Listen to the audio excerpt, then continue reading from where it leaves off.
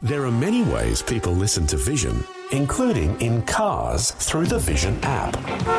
The Vision app is compatible with Apple CarPlay and Android Auto, so if you have mobile coverage, you can stream any of Vision's live radio channels in crystal clear quality and enjoy a growing range of on-demand podcasts all on the go. There are other ways to connect your phone to your vehicle speakers too.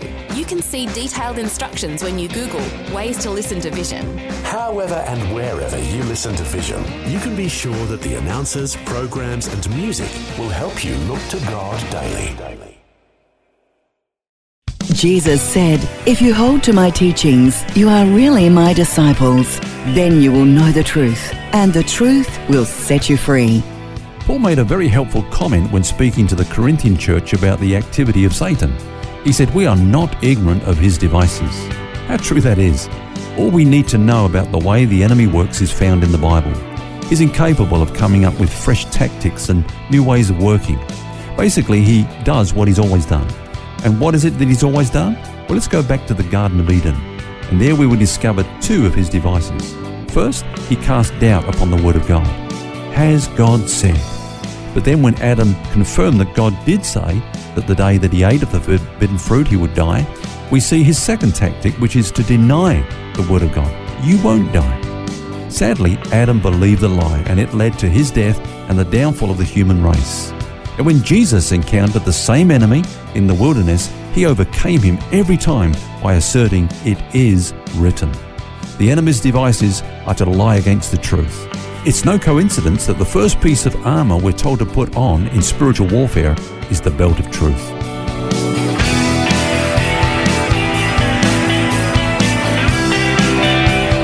This is Set Free with Ken Legg. Hi, and welcome to Set Free. It's Phil here, along with author and teacher Ken Legg. And this week we've been looking at the subject of false teaching.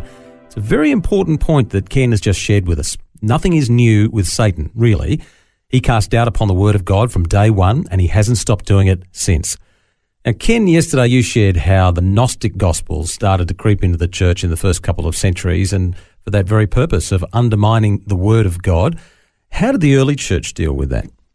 Well, one of the ways they dealt with that problem was through what we call the canonization of the New Testament. That's a long word, isn't it? But the word canon originally means a measuring rule or a standard. Mm-hmm. So it's important to note that the purpose of the canon was not to put on trial the books of the New Testament, as they were already generally recognized and accepted as being Scripture.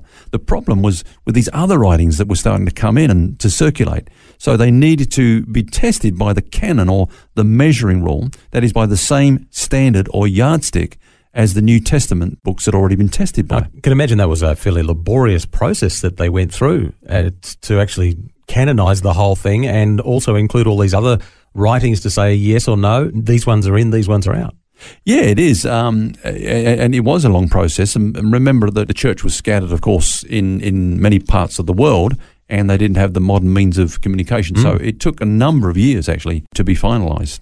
The thing to keep in mind is that these books were already received and accepted. Yeah. There was no problem with the New Testament books because they were already authenticated, if you like, by their very nature. But it was just when these other books started to come in that they were then saying, well, why can't we be a part of the New Testament? They had to go through the same sort of stringent tests, if you like. Yeah.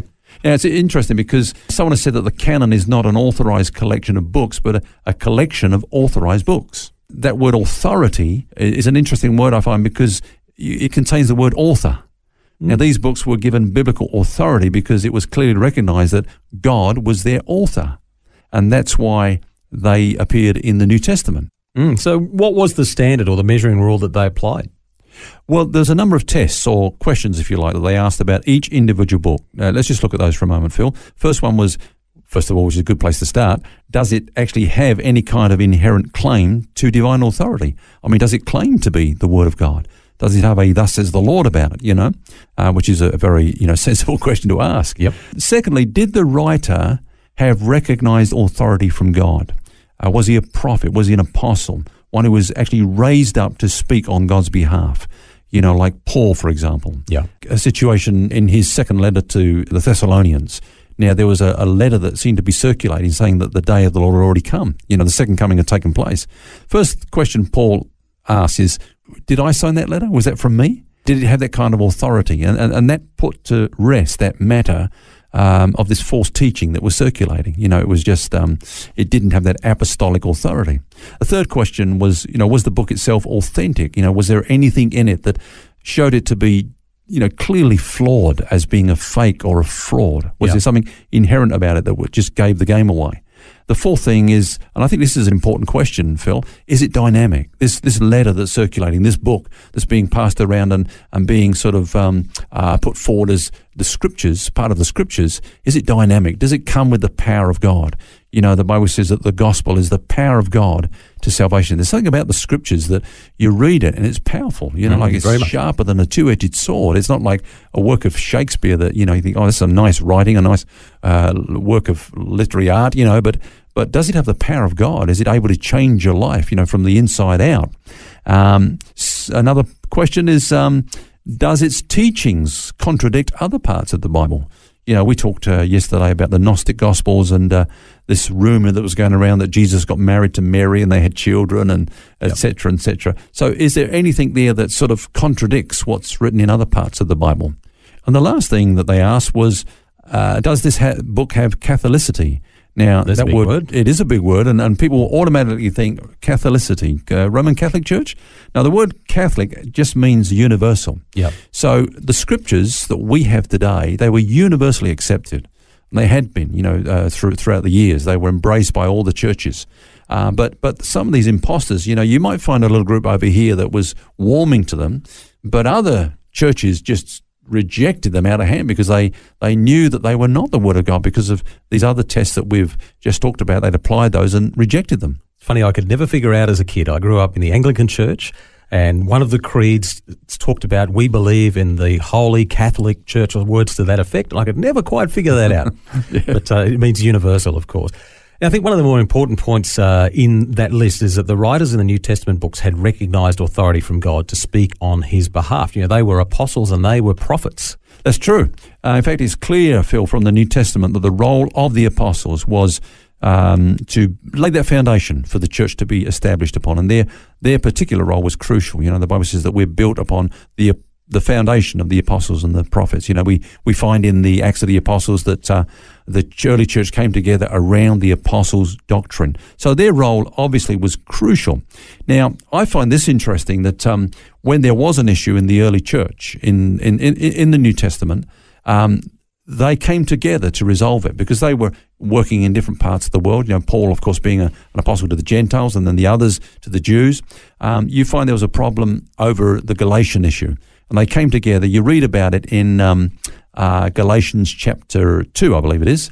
And there we see 4 of these apostles coming together: Peter, Paul, John, and James. Now you think about those guys, Phil.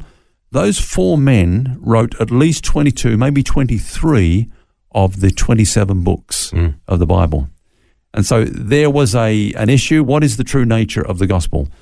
Is it law-based or is it totally free of the law? Is it, Christ-centered? And they discussed it and they said, well, this is the gospel we're preaching. And Paul said, well, this is the gospel I'm preaching. And they'd never met, and yet they were preaching the same gospel. And the Bible says they extended the right hand of fellowship to one another. They shook on it, in other words. So the role that the apostles had to play in the formation of the scriptures was absolutely crucial. Now, some people say, well, okay, those men that you mentioned wrote 22 or 23. We don't know actually who wrote Hebrews.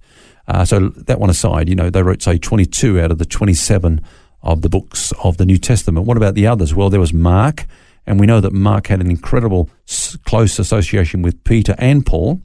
Then there was, of course, Luke, who wrote 2 of the books, and he had a very close association with Paul, and he did his research very carefully. He makes a point of that. Yeah. Then there was Jude and James, and they were both half-brothers of Jesus. They were actually right there with the apostles from the beginning of the church, and they were called apostles later on. And so basically you can see that their role in providing the church for generations to come with the scriptures that we believe in and build upon, their role was absolutely crucial. Now, these other guys who came sometime 100 years later, they were imposters. And their purpose was to do what Satan has done right from the beginning, which was to cast doubt upon the true word of God. Has God said. But, as we said, Phil, we're not ignorant of his devices.